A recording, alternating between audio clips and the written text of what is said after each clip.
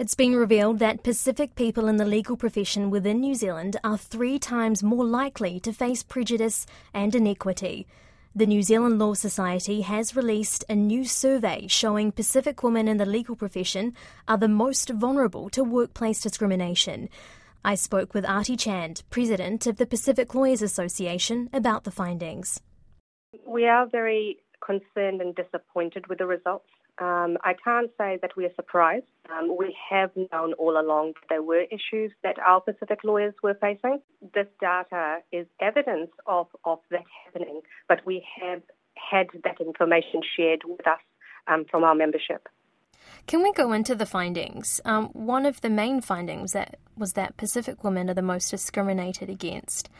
What does this look like in the workplace?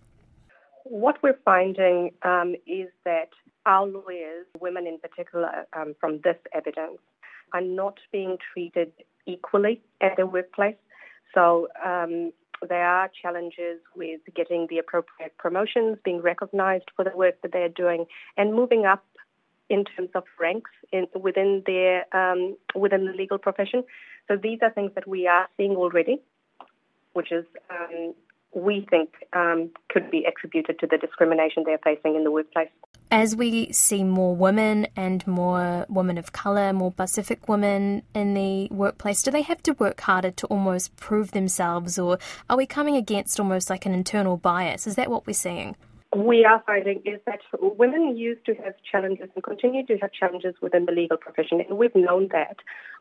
Being a woman of colour is pronouncing that effect, and what we're seeing again is that Pacific women and Pacific lawyers are sometimes facing racial biases and sometimes unconscious biases. And there is a profiling that goes on with people's perception of what a Pacific person should look like and how a Pacific person should be. And we're getting that evidence from the way our law students are responding to their experiences at the law school, and we are also now seeing all of that playing out in the legal profession in the workplace as well. How do we address this issue? It needs to start with very, very meaningful and constructive steps in terms of the wider legal profession. We do need to look at ourselves and develop more cultural competence promotions when we're talking about people moving to senior levels, that all of these are being done in a fair way so that people are being treated equally. And that's really what we're asking for. We're asking for our Pacific lawyers to be treated exactly the same way as all other lawyers. It's not a big ask, but it is requiring employers to make sure that their processes are fair.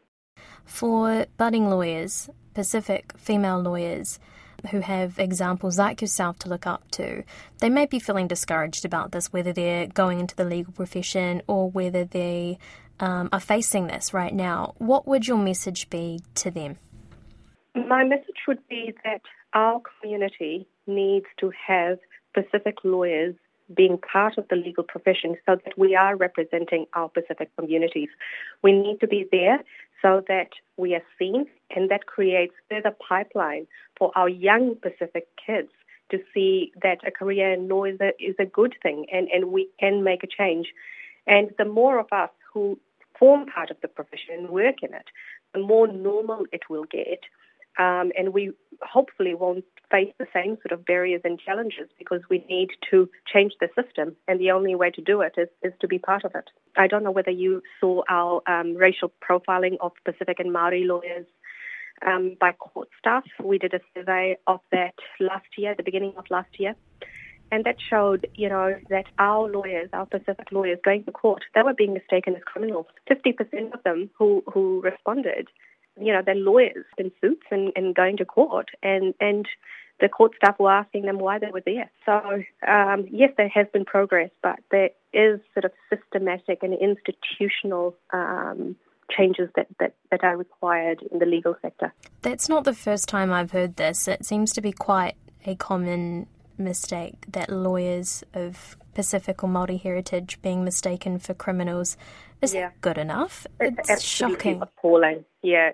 One person was asked, you must, you dress really well, you must be defending yourself today. There's just no words for that.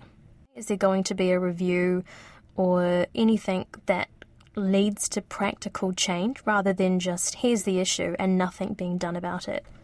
What we will be doing is engaging with the New Zealand Law Society to see whether we can work together to implement practical steps. But these are early days. In terms of our association, we have always supported our members and we will continue to do that.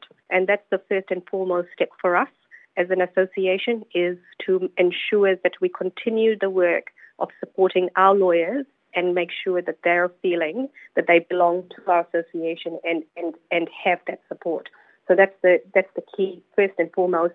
And then we will engage not just with the Law Society, but all other organisations who are keen to focus on implementing change. And we will work with them as required, because our goal really is to make sure that these sorts of data don't come through again. We had similar results in 2018. We've got the same type of results again in 2023.